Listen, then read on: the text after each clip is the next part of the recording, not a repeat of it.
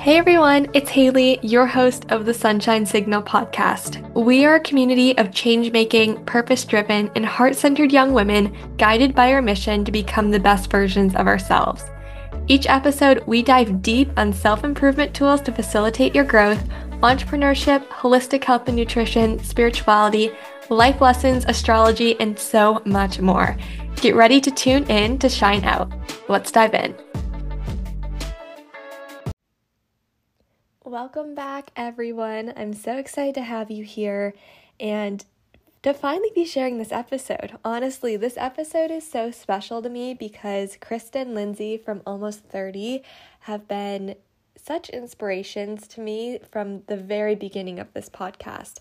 I've been listening to their podcast for about 4 years. I found it during my freshman year of high school, and I really loved what they were doing. They talk all about evolution, personal growth, really real and authentic conversations, and they really inspired me to do something similar but for our age group. And they absolutely loved coming on the podcast and getting to speak to all of you, really, being able to share messages from some two people who are just a little bit older than us, who have been through high school, college, and their 20s and really know how to navigate all of those experiences, especially because they have had so many incredible conversations on their own podcasts, which is all about personal growth and evolution and being authentic. So today we're really answering a lot of questions that I've always wanted to know the answer to. And these conversations are around things like, how do you actually love yourself? Like,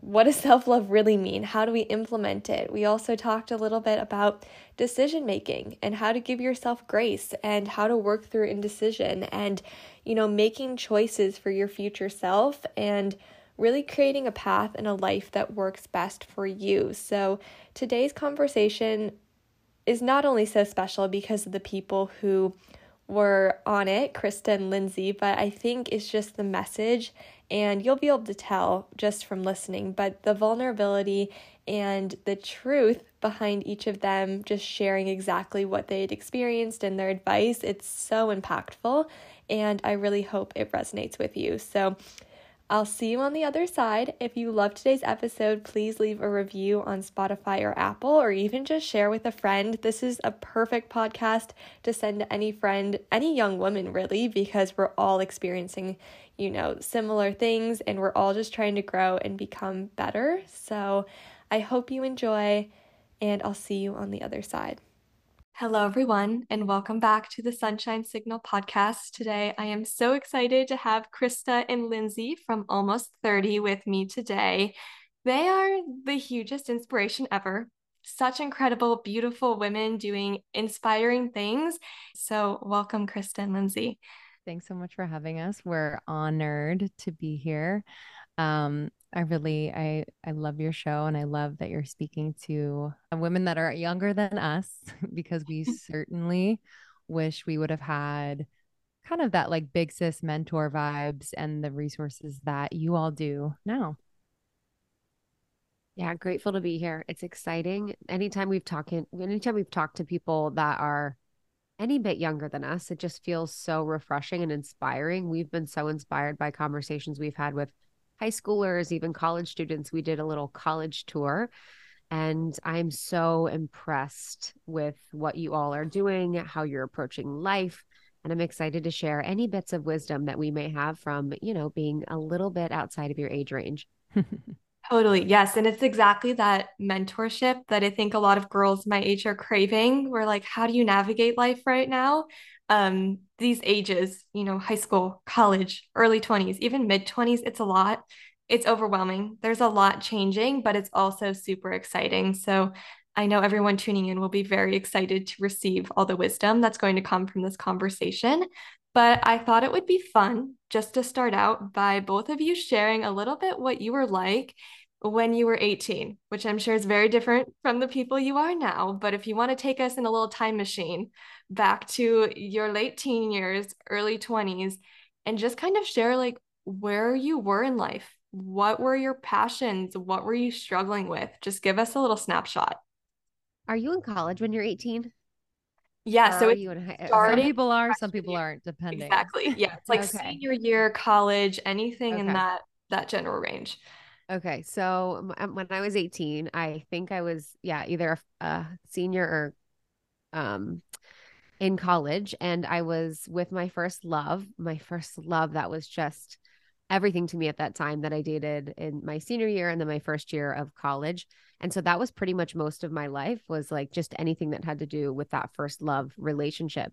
And I think if you've ever had a first love, you really know what that's like, where you just are completely obsessed and dedicated to them. So I decided to go to college at a place that was close by to my house so that we could be together.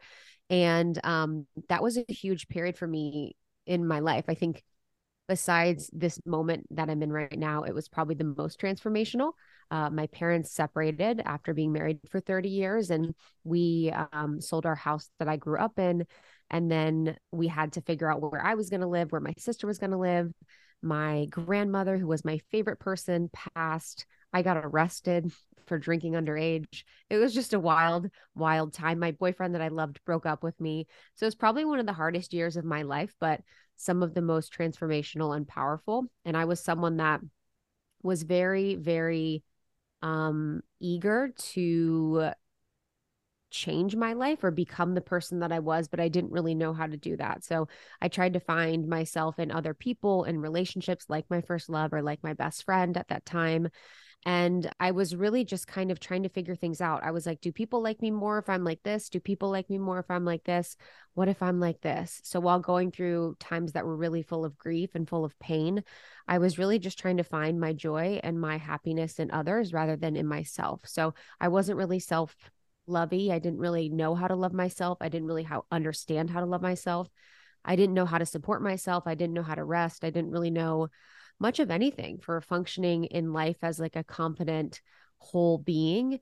But the hard moments really prepared me, in my life for building my strength and building my confidence and building my character. But if I could go and talk to that 18-year-old self, I would just give her so many different resources and information on how she can support herself and feeling more whole and feeling more like herself and not reaching so far outside of her for all the things that I have and had inside of me. I love that so much. And I'm excited to hear what some of those resources were and are for you later on in this episode. But I think a lot of people, including myself, I can relate to that. Like, it's really hard when you're trying to figure out who you are and like what your values are. And it's really easy to find validation and to feel loved from other people. So it like takes a second and more than a second. It takes years, I think, just to fully learn that your worth Yeah. and your love like comes from yourself first and then second from other people. But I love that, Krista. Thank you. Yeah. And I will just say on that, I don't think I had any models for anybody that was doing that. I don't remember seeing any person in my life as an example who was self-sourcing their love. Mhm. I only saw people that were getting love and validation on the outside, whether it was through achievement or how you looked or, how much people liked you. So it wasn't really something that people even really talked about. They would say, love yourself, but they wouldn't really understand. Like there was never a true understanding of how you love yourself or what it means to love yourself through boundaries or through building self trust. And so I'm really grateful that now it's a conversation where people actually have tactical ways to do that or understand that. And people now have examples because I personally, living in Ohio in a small town, don't feel like I saw anyone that really truly loved themselves for anything else but just because they existed. Totally. Yes. And even in high school, I mean, you're around a bunch of insecure, honestly, everybody's Yes, insecure. of You're around a course. ton, and even college, you're around people your age who are all trying to figure that out. So even if you do have a parent, you're around these other people who are also trying to figure all this out for Mhm. 8 hours a day, your majority of the day. So I completely understand that. And Mhm. Lindsey, what about you? What were you like? At 18, I turned 18 at the top of my senior year of high school. And like Krista, I was with like my first real love, my first serious boyfriend. And I was fully immersed in that relationship. I also lost my virginity that year. Which I think, if everyone's story about losing their virginity is different, but if I really think back to that time, like there's so much happening hormonally and chemically, and there's an attachment to this person that I think for me, I felt safe with him. Obviously, having that experience with him is like very special and important in a way.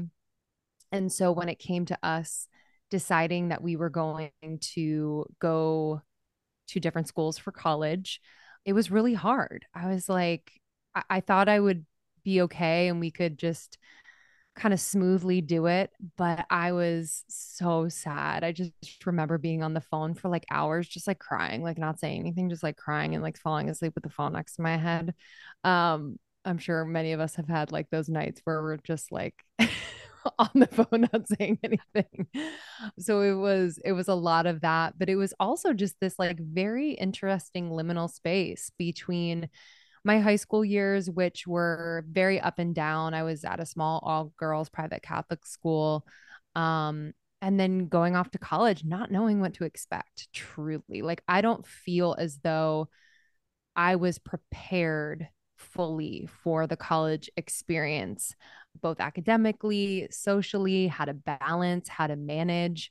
So I had a lot of anxiety just around this transition, excitement, but also a lot of anxiety. So I think in order to kind of numb out from that, like I was definitely partying with friends my senior year with my boyfriend and just kind of using it as like this last hurrah celebration and avoiding really getting real about what the next 4 years in college really meant. Um, and I do specifically remember being at my high school graduation party and feeling and thinking to myself, like, what else can I know? Like, I feel just like On top of I the feel, world, yeah, like you know it yeah, I all. just feel like I know most things. Like, what else can I learn? Like, how could I grow even more, become even smarter, more evolved, like at 18, lol. So, um, I definitely had that aspect to me where I'm like, what else could happen? But a whole lot did. That's so funny. And I've definitely had those moments too, where it's a little bit of an ego check where you're like, no, I know everything. I'm good. I'm set. But I'm curious for both of you, do you feel like you honored yourself and made the best decision for you at the time by choosing to go to college? Because I know a conversation that I've been having with a lot of people in my life recently as a senior and as someone with lots of different options on the table for the future. It's like college is the standard. It's kind of like the program path that people go down. But do you feel like in that moment, it was just the next thing? So that's why you did it? Or were you slightly more conscious about making a decision as to like why you were going? I would say that it's interesting because I think I was just completely going because that was the path. Where I grew up, there wasn't much of a path outside of going to college and then getting whatever job. I took the first job that would have me, and it ended up being perfect for me, but I had no really conscious awareness of what college was going to do for me or how it was going to benefit me or how I could really utilize it. So for me, I didn't get much out of my college experience, all for reasons that are my fault. For me not taking advantage of classes or community groups or organizations, I was really unfulfilled in college. I didn't feel like I was stimulated. I didn't really love what I was doing. I didn't really love the people I was around. And it maybe from the outside seemed like I was super happy and I did have really good moments. It really wasn't worth it for me for the price that I invested. But if I would have known what I was doing and I would have chosen like a path that made sense, it probably would have been better. But I think for people that are younger and really thinking about college, I would maybe do a gap year. Like, I really love that in countries outside of the US, they allow or they encourage people to do gap years to really give themselves a chance to develop and to understand why they're spending all this money. In the United States, the student loan programs are the only loans that are given to people under age of consent. So you can sign a loan for hundreds of thousands of dollars that will never be forgiven. That is always a part of your credit history before you even really know what you're doing or how you're getting into things. And so if you're especially paying for college on your own, it's something to be very seriously thinking about. If your first job out of college, you're making 40,000, 50,000, however much, and your loans are hundreds of thousands of dollars and you're living in a big city, it's really challenging to pay off those loans. So it's a really huge thing to take on if you're going to be thinking about the rest of your life. So what I would say is that my degree was in communications, mass communications, and sociology, which actually really worked for me. I was studying to be a news anchor. I wanted to be a sports news anchor, which is kind of a little bit what I do right now, which is media and hosting. But I would have never, I don't think anything I was learning applied, but I think my soul had an idea of what it wanted to do and was trying to figure out how to express it in that space. So I think there's no wrong reason, there's no wrong path. Whatever you choose will be what's perfect for you. But I would think creatively about how you can get the education or the expertise outside of college. Because if I could go back, I probably wouldn't go to college. I probably would go down a path of deeper creativity and exploration in travel or in something that feels more aligned and felt more aligned to the person that I was seeking to be rather than what I thought I should be. I love that. Lindsey, what about you? Yeah, I agree on so many points. I think college for me was an incredible like social learning experiment, where I learned a lot about myself and other people. But like Krista said, I think for me, the difference is that I did know what I wanted to do at the time. I wanted to be an actress, I wanted to be a performer. And the college that I chose, though they had an incredible theater department at the time, I think truly what would have served me better was to go to a conservatory. And I applied to a conservatory and I had options, thankfully, but I actually ended up doing the liberal arts thing because that was kind of like, that was something in the zeitgeist of like, get a liberal arts education, have that fallback plan. But if I'm being very real, you know, college was incredibly expensive and I'm not really sure academically how it helped me. I learned things right along the way, but I wasn't in the business school learning, kind of on track to become an economist, or I wasn't in the nursing school to become a nurse. Like it was kind of loosey goosey in that way for me. And I do wish I would have gone back. If I could go back, I would specialize. I would be in a conservatory setting. I would make it my life. Though I would be at a different place in my life now, and I don't regret where I am. I just think that that would have served me much, much better because the distractions of college, liberal arts school is so real, so, so real. And at the time, I wasn't doing well with distractions. I couldn't really manage. Should I choose between going to an extra rehearsal for this or going to party with so and so, So yeah, I would have definitely done it different, but I'm thankful. I feel like kids these days have the wherewithal and more options, and it's a little bit more acceptable to take a different path, which I really, really love. Yes, I love both of your answers to that because even when I did apply to some colleges, I was looking at it as a path. Still, it's open. That's one route that I could go down, but I was looking at programs that were really specific to things that I wanted to learn. And because there are so many liberal arts schools that I have friends at who are older than me who graduated recently or are still in it, and they're like, well, I kind of changed my major 3 times, and now I don't really know why I'm still there and why I'm paying this huge amount of money per year to be there when a lot of it, honestly, that they've expressed to me is like it's life school in a lot of ways. Like you're learning about relationships, you're learning about yourself, you're learning how to manage all those distractions, like you were saying, Lindsey. Like it's more about learning how to live in this kind of bubble of people your age and this it is kind of a weird situation that you'll never get to live in again in the natural world. But yeah, it is a decision that I think should be thought about. And I do appreciate that there are so many other options for people my age now. And it is more acceptable to take a gap year and to travel and to do all of those amazing things. I was just going to say on the point that you said, you learn so much socially, kind of like life school at college. And I would also encourage, people who are choosing to go to college to also, explore ways in which they can learn about the aspects of life that kind of meet you after college. And that for me was like handling my finances. What does it look like when you rent an apartment, kind of these unsexy parts of life I was never really taught about. And I had to learn the hard way, and I made a lot of mistakes. So, if you can invest in whether it's like an online course or even just YouTube, these Oh, yeah. unsexy life things, and learn as much as you can. Investing, how do you keep your credit score high? How do all of these things that you do not think about that much in college. Most people don't. It kind of hits you after college, and then you're scrambling to figure out. So that's what I would recommend, just on like some of the other aspects of life that college really doesn't teach you. Such a helpful tip. Yeah. And it's like those practical things that you would hope someone would teach you that you never really get taught. And then also that emotional side that we were talking about earlier. Like, how do you have a good sleep schedule? How do you check in with yourself? How do you know what you want? It's like all those things school doesn't really teach you. So unless you're seeking out those resources actively when you're younger, it's like you're kind of just put into college or put into post grad life. And it's like, okay, how do I live? How do I function? And not just function, but like, how do you function optimally?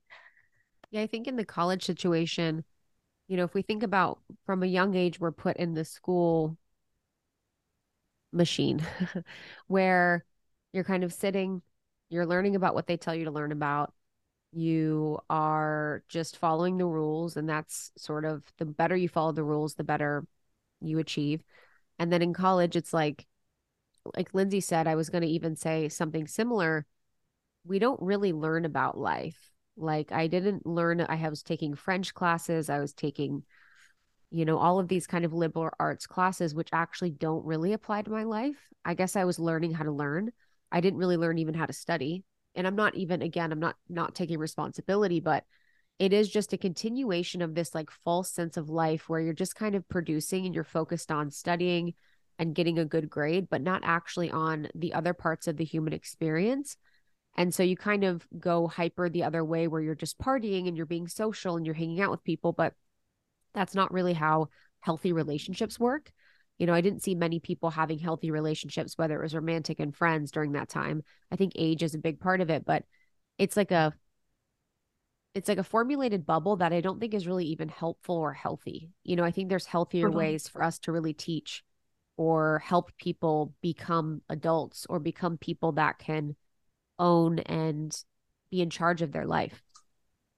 Totally. And I know everybody listening to this, we've had some other guests come on and talk about similar things, but it's like the system is very broken in a lot of ways. So when you're kind of spit out at 23 into the real world, it's exactly like you just said of how it is such a dysfunctional system that really doesn't prepare you well for the life that you really want to live. And I think something else that would just be interesting to touch on too is just for anybody who does feel like they made a wrong decision. There really is no such thing as right or wrong, like we were saying, but someone who's like, oh my God, I really wish I didn't go to college here, or I really wish that I hadn't taken this job, or I hadn't moved here, or someone who's even just stuck in indecision, like someone who has so many options on their plate. What do you have to say around decision making and knowing what's right for you? Because there's so much noise, especially at this age, of people saying you should go here and you should do this or you should try that. And it's like, how do you really tune in to like what's right for you? Yeah, this is such a good question, and a feeling that I remember so deeply. I think that there's a misconception about time between the ages, your teen years into your mid 20s. And that misconception is that you must make a decision now, and it should be as close to the final decision as possible, or you don't have to, or you don't have time to linger or pause this or put it off. And that's just not true. If you are someone who's in your teens into your mid 20s, even late 20s, there is time to pivot. I would say your whole life. Honestly, you can pivot at any time. But truly at this age, there is time to pivot, and there's time to pause. I want to honor anyone who feels like they don't have the flexibility to pause. And I hear you on that. But that could even mean just giving yourself a week to not feel the pressure to make the right decision, but rather to be in your feelings about these particular options and really tap into what feels good for you. And I think what's tricky is that at that age, and I remember this so vividly, I would just outsource my intuition to anyone, to my parents, to anyone older or more experienced than me.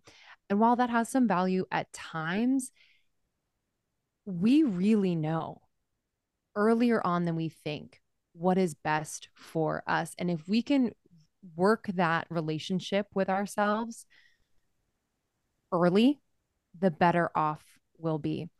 And like you said, no decision is a mistake. It's a direction, right? It's a direction. And your path, my path, has zigzagged so much. And it hasn't made sense to a lot of people. But I've just followed what has felt good. And then when something hasn't felt good, I've pivoted. So, all that to say that you can trust yourself a lot more than you do. And you don't have to rush into a decision because you feel like there's no time, because you're losing time, because you're getting older. The fact is, you're still incredibly young, and there's a lot of opportunity to change your career, change the direction you're going in. But if you don't allow yourself to fully feel where you're at, it'll be really hard to decide what's next. So valuable. Yes, I love that. Krista, do you have anything to add? Yeah, I think during that time, most of the decisions you're making are based on outside influence. Um, and Lindsey and I were lucky, or I don't know, lucky is the word, but we were in a different experience because we didn't have social media. When I was a freshman, Facebook was just getting started. So we didn't have the influence of other people's opinions in the way that you all have. So it's a totally different ball game where you have the beautiful opportunity to see other people doing things that are different, living their lives in the way that feel good. But you also have so many other opinions and perspectives that can really, really make things challenging, really, really make choosing your own path and um, being in your own purpose a little bit different. And so I think I was just someone that was sort of following what seemed to be the most aligned. My soul knew what it was doing, but I was just kind of following paths that were laid out for me as much as I could. So what I would say is that as much as you can tune it out and turn off social media, be in your own energy and be in your own frequency. And what I think would be helpful is that you could ask people you love, friends and family, to not tell you what to do or to tell you where to go or who to be, but to tell you what you're good at and to tell you about your strengths and to tell you about what comes naturally to you. And this can really help support decisions that you make on your path, because then you can have reflected back to you what may seem natural or what may be natural for you without like the pigeonhole of do this thing. Because I remember being like, my family was like, you're so friendly and good at conversation. You should be a pharmaceutical sales rep. So I was like, okay, I'm going to be a pharmaceutical sales rep. Like for a little bit, that's what I was like, that's what I was going to do. But instead, it's like starting with like, these are what you're naturally good at. You're a great conversationalist. You're very confident, whatever. Now you figure out based on like what I'm seeing in you. So I think that could be something that could tactically be helpful for people, is to be in relationship with people where we can ask them what your skills and abilities are, so that can help guide your path. That's so helpful too, because I think there are so many people in our lives that genuinely want to help us, but they think that by helping us, it's telling us exactly what that thing is or what we should be doing and what we shouldn't be doing. And instead, it is so much more valuable just to, even to have someone just sit with you and say, hey, this is how I'm feeling right now. Can you just listen? Or can you tell me, like what you were saying, some qualities about me that you think would be really strong? Or, exactly what Krista said, just on kind of using them as a reflector to kind of shine back to you, like what other people see in you and what those strong qualities are. And instead of someone trying to tell you exactly what your path should look like. And then I'm also curious too, because I know both of you love human design and it's such a helpful resource, but do you ever use your authority type to make decisions? And if so, what is that? Oh, yeah. It's a big one. Mine is emotional authority. And so I'm constantly riding a wave. Um, and so I have to wait until I come back to a more like neutral place, because oftentimes I want to make decisions from like the heightened state of emotion. And it's really not the way for me. But I also have to honor the wave. I've like had some shame around the wave. Krista calls it my Gemini moon, but I think it's my wave. And it's actually like a beautiful part of like kind of how I process things and navigate things, I've come to realize. And it usually passes quicker if I'm able to recognize it's happening and just kind of feel it and not feel the need to make any decisions from that place. And then I'll come to a more neutral place and I'll feel totally different. Sometimes the decision will be the same, but comes with a different intention, or sometimes the decision will be completely different. So that makes decision making kind of a process. I can't just know right away. Like I kind of have to feel through it. But knowing that has been so valuable. So anyone who's getting into human design, make sure to check out your authority and what that means. Krista has a different authority than me, but it's super helpful that we're kind of partners and have different authorities. That's so cool. Yeah, I'm instinctive intuition, and mine is just, yeah, it's my favorite thing about my life. It's just I have such clarity on my intuition with what it wants that it doesn't even feel like there's any other choice in my life or the way that I work. When something is clear, it's not always, I'm definitely someone that pushes without clarity. That's for sure. But things just come to me, ideas, perspectives, insights just come to me. And it just is something that, I'm so grateful to work with. So I think knowing my human design and having Jenna on, 5 years ago for our first conversations was really liberating for me to trust in my intuition. And now it's something that I use much more, I'd say, with other people, with my friends or with people that I'm in contact or conversation with, and just leveraging the gift of sight for myself and mostly for them, being able to see for people what maybe they cannot see, what they maybe are missing in their life to support them in their business. Jenna, as an example, one of my dear friends, the app idea was something that I thought of for her, and she was able to execute it to a degree that is unparalleled and unmatched in the most beautiful way possible. But it's like, how can I support with my gifts of intuition and sight to help my friends and people that I love maybe see opportunities or things that they didn't see before?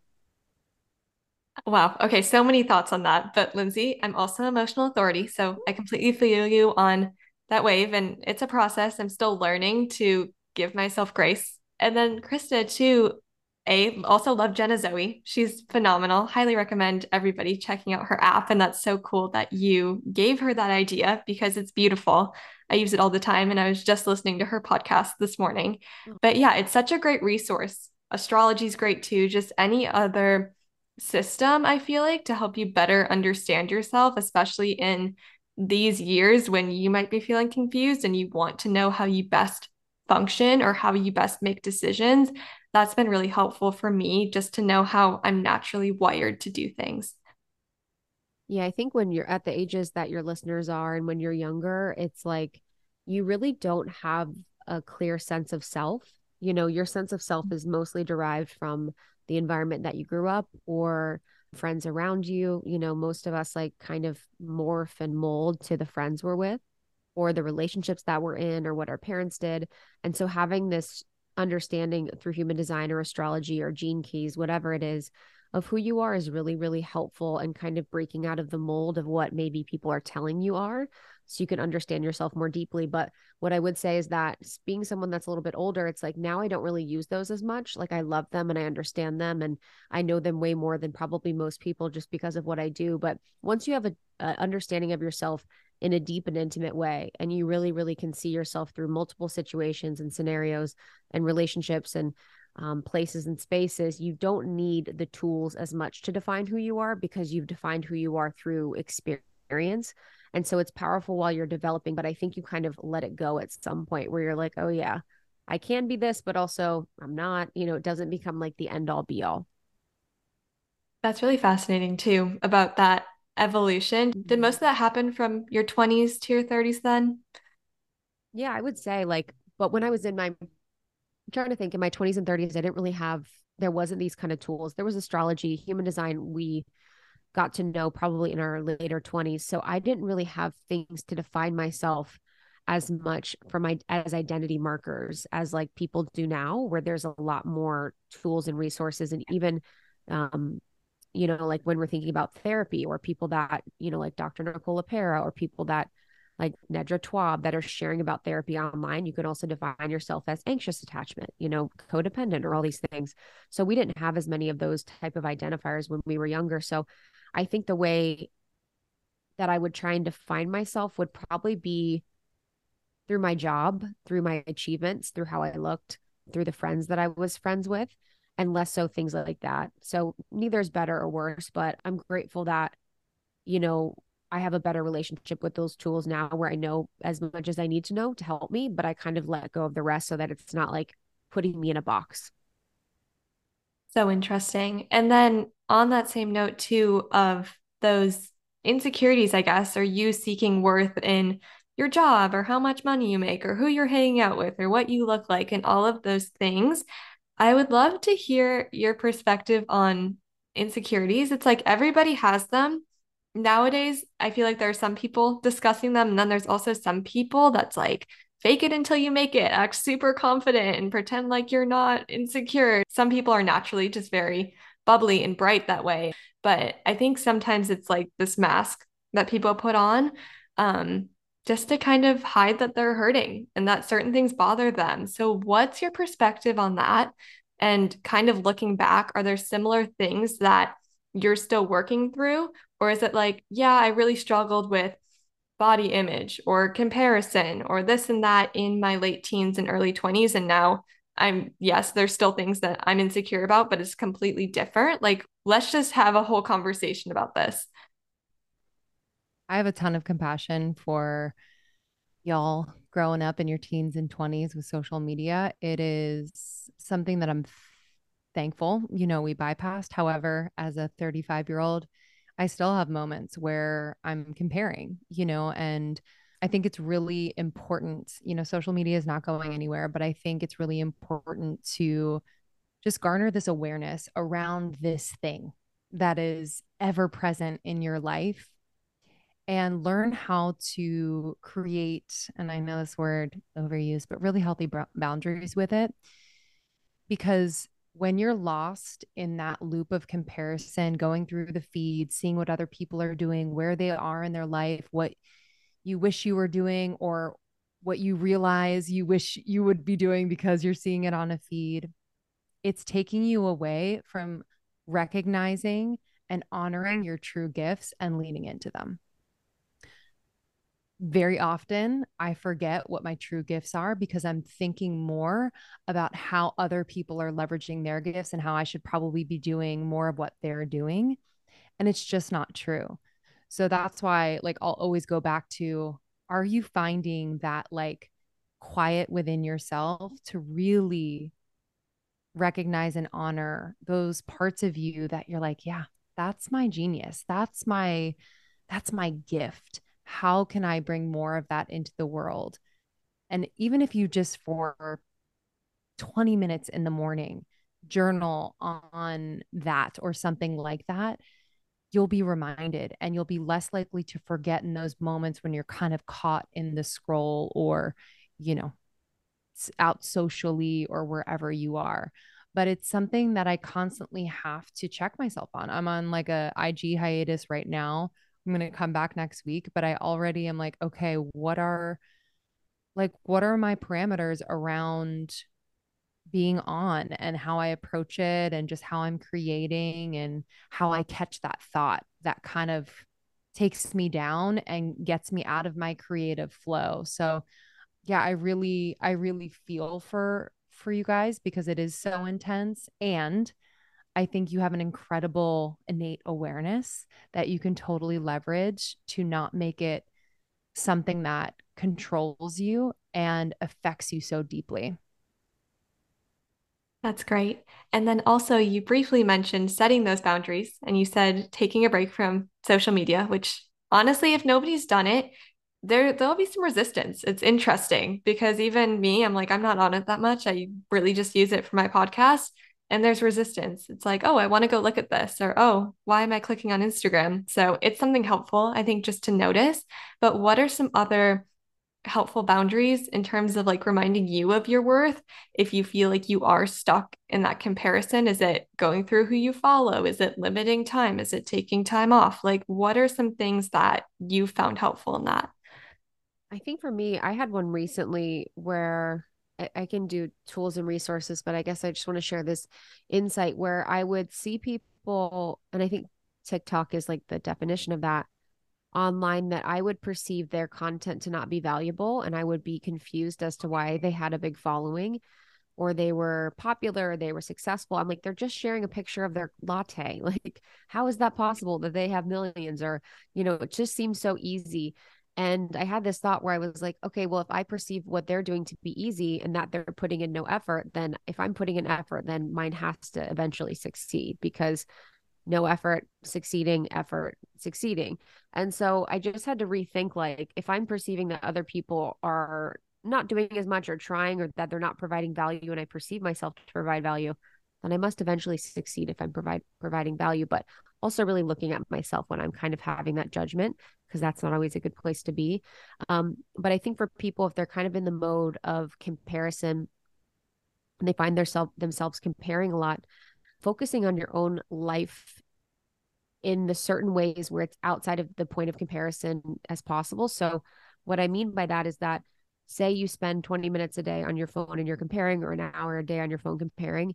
Yes, it's easy to say to you, don't get on your phone and don't compare, but it's like, that's kind of the whole point. So what can we do to sort of crowd that out and add more practices in your day-to-day life that are going to help you feel more confident and better in your body, or better in your life right now? So that could be more sleep, that could be more water, that could be more nourishing foods, that could be more deep conversations, that could be better relationships. Those are hard things to achieve, but like, what can you do in your every single day that's going to make you feel better overall, so that you feeling better is going to help you not reach for the phone and compare?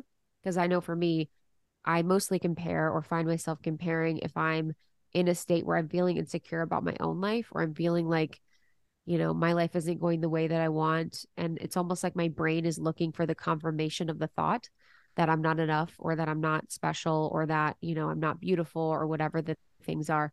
So how can we build up the positive thoughts and momentum, and not really even focus on comparison, but just crowd it out by building up your self-esteem so much that you don't go searching for things to compare yourself to?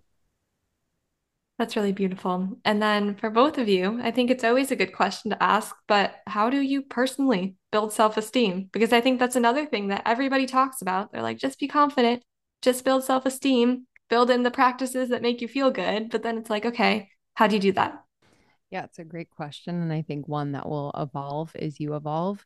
I think for me these days, it's incredibly important that I'm feeling physically good first, because I notice that my mental health will take a toll when I'm just feeling off in my body. So, to handle that foundation, it usually means nourishing my body first thing in the morning. What does that look like? It could look different for everyone, but for me, it's having like a beautiful tonic that, has adaptogens, and it's warming, and it's just like really yummy and fun to make. I'll have like a healthy breakfast.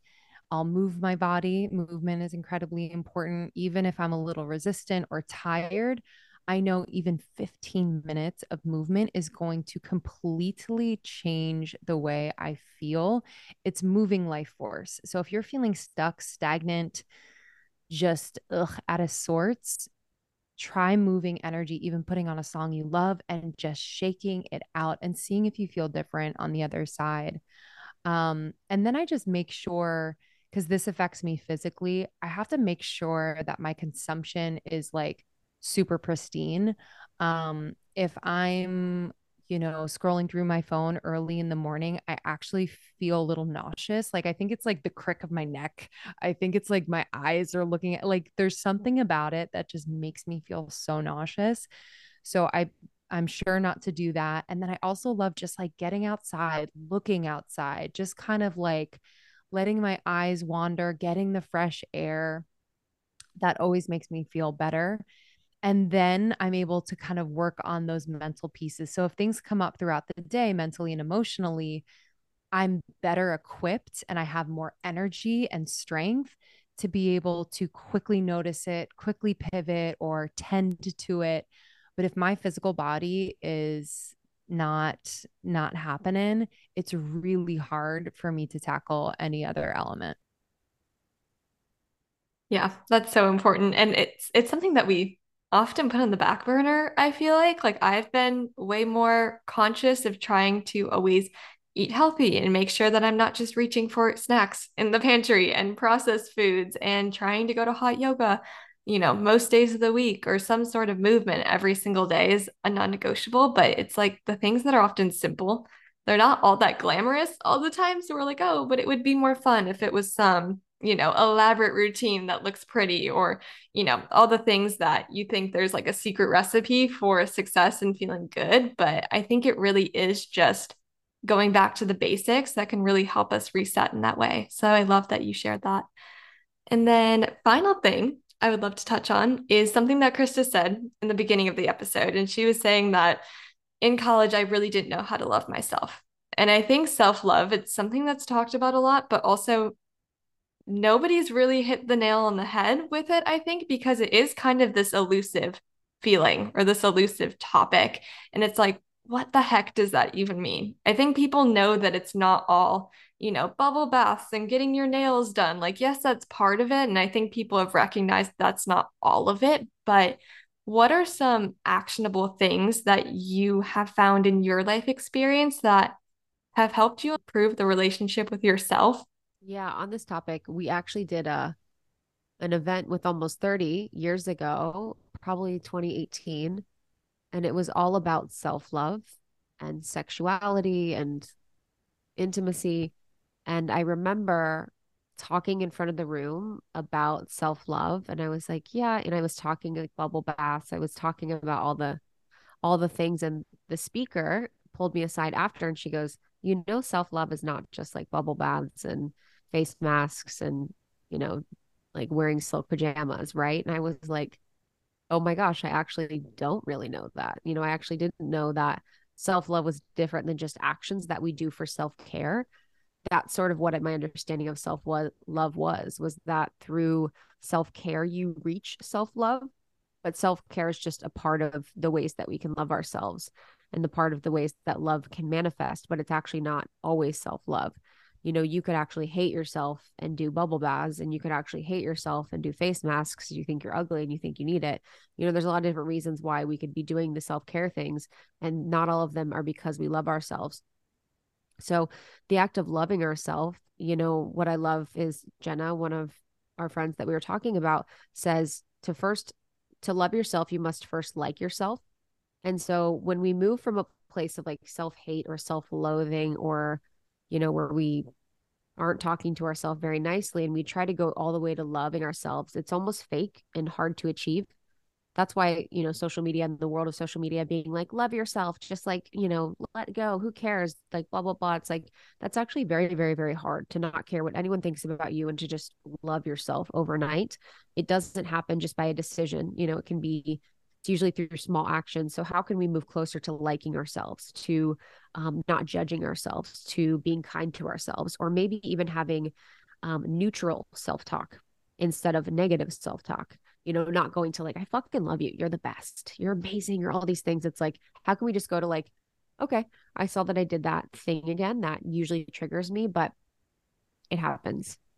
And how do we move closer to just like a space of being more present with the thoughts that we have? And I think for my journey of self-love, the reason why I didn't love myself was because I wasn't aware of my thoughts. I wasn't really aware that I had thoughts. I thought I was a human that existed in my mind, and everything I was thinking was the truth. And now I know that my thoughts aren't true, and my thoughts come and go. My emotions aren't true. My emotions come and go. And that doesn't define who I am as a soul or who I am as a being. And so being able to meditate and really pull apart my thoughts so that I could look at them and understand what they were doing and understand what they're saying was the most transformational thing for my self-love journey. Because then I could see myself being like, oh, you're going to eat that dessert again. You know, we know what happens when you eat dessert. You don't receive love when you eat dessert. Or we know, or it could be something like, he's probably not going to call you. You know, you're not really like worth it. He's probably not going to end up calling you. And before that would happen, and I would think that was the truth instead of questioning that thought or that pattern. And so I think meditation is the biggest step that people could take to self love, being able to sit with yourself, being able to give yourself a chance, being able to look at your thoughts critically and really understand why you're thinking it and how you can really shift those thoughts to being things that are more neutral and then eventually move to greater self love. Um, I don't love myself all the time. That's for sure. I think that's part of the human experience. I don't know any human who probably loves themselves all the time, but I know that I am loved by a God that is, you know, good and a God that loves me. And that's what I can really just try and understand and really work with.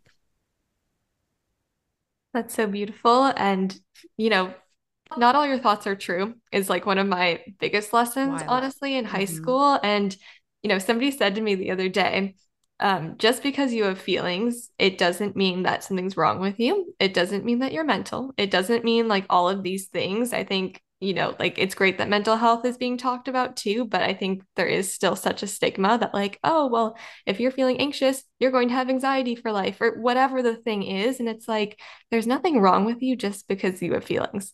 And that's honestly a hard pill to swallow, I think, for a lot of people, because we're conditioned to think that certain feelings are bad and that we shouldn't express ourselves fully, or it's bad to cry around other people, or you should always hold everything in. And it's like all these old stories that both of those things, your thoughts and your feelings, intersect with. So I love that you shared that. Yeah, the self-love piece is something I'm wondering, like, are we kind of going to like let that shift or morph in our zeitgeist? Because it can be kind of deceiving on like what that actually is. And I think what I've come to realize is, or kind of make sense of it, is that there is like, there is a capital S self, you know, there's the soul that I have gotten to know more deeply that I really do love. And there are like aspects of me, the human, the ego, whatever, that I'm like, oh, don't love that as much. But I do know that I can kind of come back to the soul part of me, check in with her, and kind of reckon with those other parts a little bit. That's been helpful in my self love process. And I also wanted to know what Krista was describing with like questioning those thoughts. It made me think about our conversation with Byron Katie on the podcast. She has a book called Loving What Is, and that's a part of the work, her process is like questioning those thoughts so that they don't become this like final heavy, you know, identity statement. And it's super super helpful. That sounds amazing. I'll definitely link that episode in the show notes, along with all of Krista and Lindsey's contact information and all their fun socials and the podcast. But the last question that I ask everybody is my signature question. And my tagline for the podcast is tune in and shine out. So it's two parts. And the first is, how do you tune in? So, how do you really get centered and grounded so that way you know that you can go out in your day and really function like as the true you? How do you show up in the world as the true you? I would say for me, the way that I tune in is through prayer. And prayer for me could just be attention setting for other people or conversation with the universe or the creator or God. But I think that's like the greatest way that I tune in, because then I can quiet the mind, quiet the body, and focus on what my heart is saying, focus on what my mind is saying, and then really listen, you know, if there's any messages or anything for me. So I'd say prayer. I love that. What about you, Lindsey? Yeah, prayer is definitely a part of my practice, but I would say it's super helpful for me to get into my body because I feel like I actually receive messages through my body and I just receive them more clearly. So that could be just like waking up and like feeling my body and like giving myself like a little massage and just kind of connecting in that way. It could be moving, it could be a walk. but that really helps for me to quiet the mind. It like allows the chatter to drop from like here down to my heart space and just kind of live a little bit deeper, which is really, really helpful for me to be able to tune in. Yeah, those are both really powerful practices. And then the second part is, how do you shine out? What does it look like when you are showing up fully and truly in the world? I would say for me, how do I shine out? I think laughing or making people laugh. I love to be goofy. I love to take a risk and say a joke that could be a little risky. I love to just be present in the moment to whatever could be potentially funny or be fun. And so I really love to just be in presence of joy and play and laughter. I think being in that is my most shining moment, or the way I feel the most shiniest. I love that. Um, yeah, I think for me, like at a base level, it's just being myself in relationship with friends, with my husband, with my family. When I'm able to be really present and really be myself, whatever that is in that moment, I feel like I'm shining. If I have to dim, if I have to kind of do this weird mental gymnastics, I don't think any of us would. I don't really feel like myself. So if I'm able to just be and drop in and just let it hang loose, I'm definitely down to shine. Well, thank you so much to both of you for coming on the podcast. This has been really a dream of mine from the beginning. You two are always people that I've wanted to chat with, and I know that this episode will help so many young women tuning in. So thank you so much for your time. And where can everyone find and connect with both of you? Well, you did such an amazing job. Your questions were super thoughtful. You were just so well paced. You were so competent. You were so heartfelt. You were such a great listener. And it was such a pleasure for Lindsey and I to be here and to work with you. So thank you so much. It's been an honor. We're so proud to be connected with women like you doing amazing things in the world. And we're so grateful for all the ways you've supported us. It really means a lot. If you want more from Almost 30, you can go to almost30.com, Almost 30 podcast on TikTok and Instagram. Pretty groovy there. And we have a podcast called Morning Microdose, which is 5 to 10 minutes. And it's like the best of the best clips from Almost 30 that you can listen to at any time of the day without ads or interruption. Thank you, Haley. We appreciate you so, so much. It was a blast to hang, and I just have so much hope. And it's exciting to meet someone like you at your age who has so much awareness and insight and drive to grow. It's really, really nice. Thank you so, so much.